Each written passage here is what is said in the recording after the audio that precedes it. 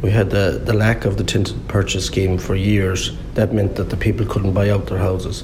Now the houses are deteriorating to an incredibly bad condition, and maintenance funding is gone in May. So we have 7 months of the year where we're at just ticking over in relation to doing basics like heating and windows and stuff like that, but the general maintenance of fencing in council estates, roadways in council estates and so on is just being ignored totally. So we're ending up that our council estates just look terrible, and it's not just me, it's every councillor that sat here at the council meeting supporting the motion, and they said that they have to do something. They have to be funded and provided in the budget to ensure that we improve our maintenance to the housing stock.